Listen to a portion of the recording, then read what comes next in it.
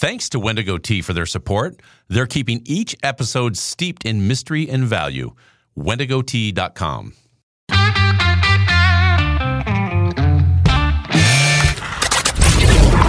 Your daily game plan for success. It's Sax in the Morning. Steve Sax.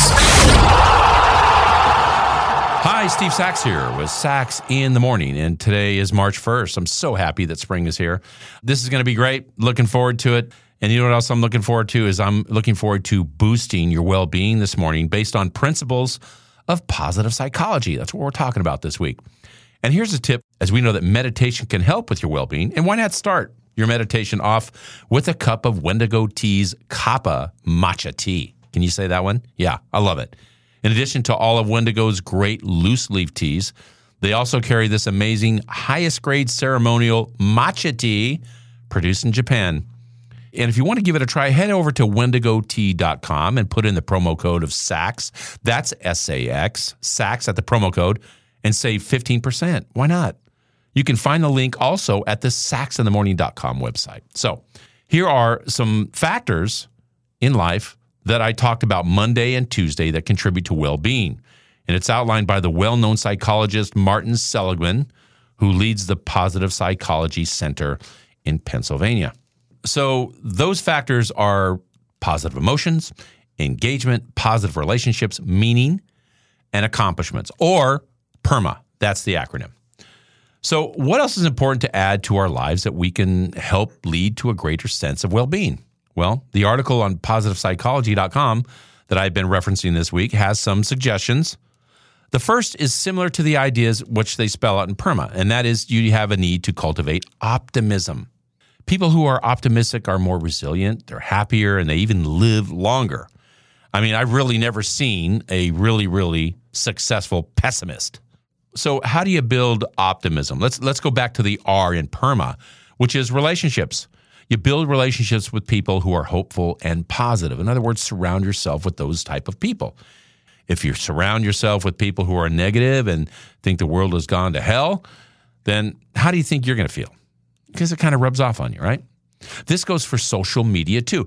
If I were you, I would just get rid of that stuff if you can. But there's some good things around social media. So maybe try a social media scrub or a reboot. Try a new account or unfollow all those people that are like celebrities and talking heads who just make you mad and talk about how terrible everything is. Developing a spiritual practice or returning to an old one is another way of building optimism. And most practices give a sense of hope and perspective. The next extra component of well-being, and we've talked about this one over and over again, you're never going to escape it. And that's physical activity. Studies show that there are obvious physical benefits to being active. By increasing movement or activity also decreases symptoms of depression and anxiety and loneliness, and it improves mental focus and clarity. So you need to couple that physical exercise with good nutrition. Look, I'm not a nutritionist, but let's just keep it basic, all right? It's talking about a well-rounded diet. This stuff you already know, right? You eat lots of fruits and veggies, blah, blah, blah. Eat lots of lean protein, cut out the sugar, all that stuff. It's important. And lastly, after some exercise and good nutrition, the next thing you need is a good night's sleep. Man, this is important and can't be overlooked. But sleep has been proven to be incredibly important for both our physical and mental health. You got to develop a solid sleep plan. Limit the caffeine in the afternoon, turn off the electronic devices, and before you go to bed, find ways to relax, you know, all that stuff. Hey, listen, I had to go to the doctor because I was having some problems sleeping, and my doctor was great. I mean, it was such a great visit because he told me to turn off all the devices, you know, don't watch TV late at night. Those type of things, man, it improved my sleeping like you can't believe. So find out a plan. Sometimes as you get a little bit older, you got to find a sleep plan. You know, you're not weird because you can't sleep well at night. Go to the doctor, pay a visit, and figure out that plan. It may sound like a lot, but it's a small price to pay to be a person who lives with a sense of well-being, peace and contentment, and most of all, purpose and fulfillment. And that is my short for today. If you like what you heard, give us a positive review, subscribe, and share.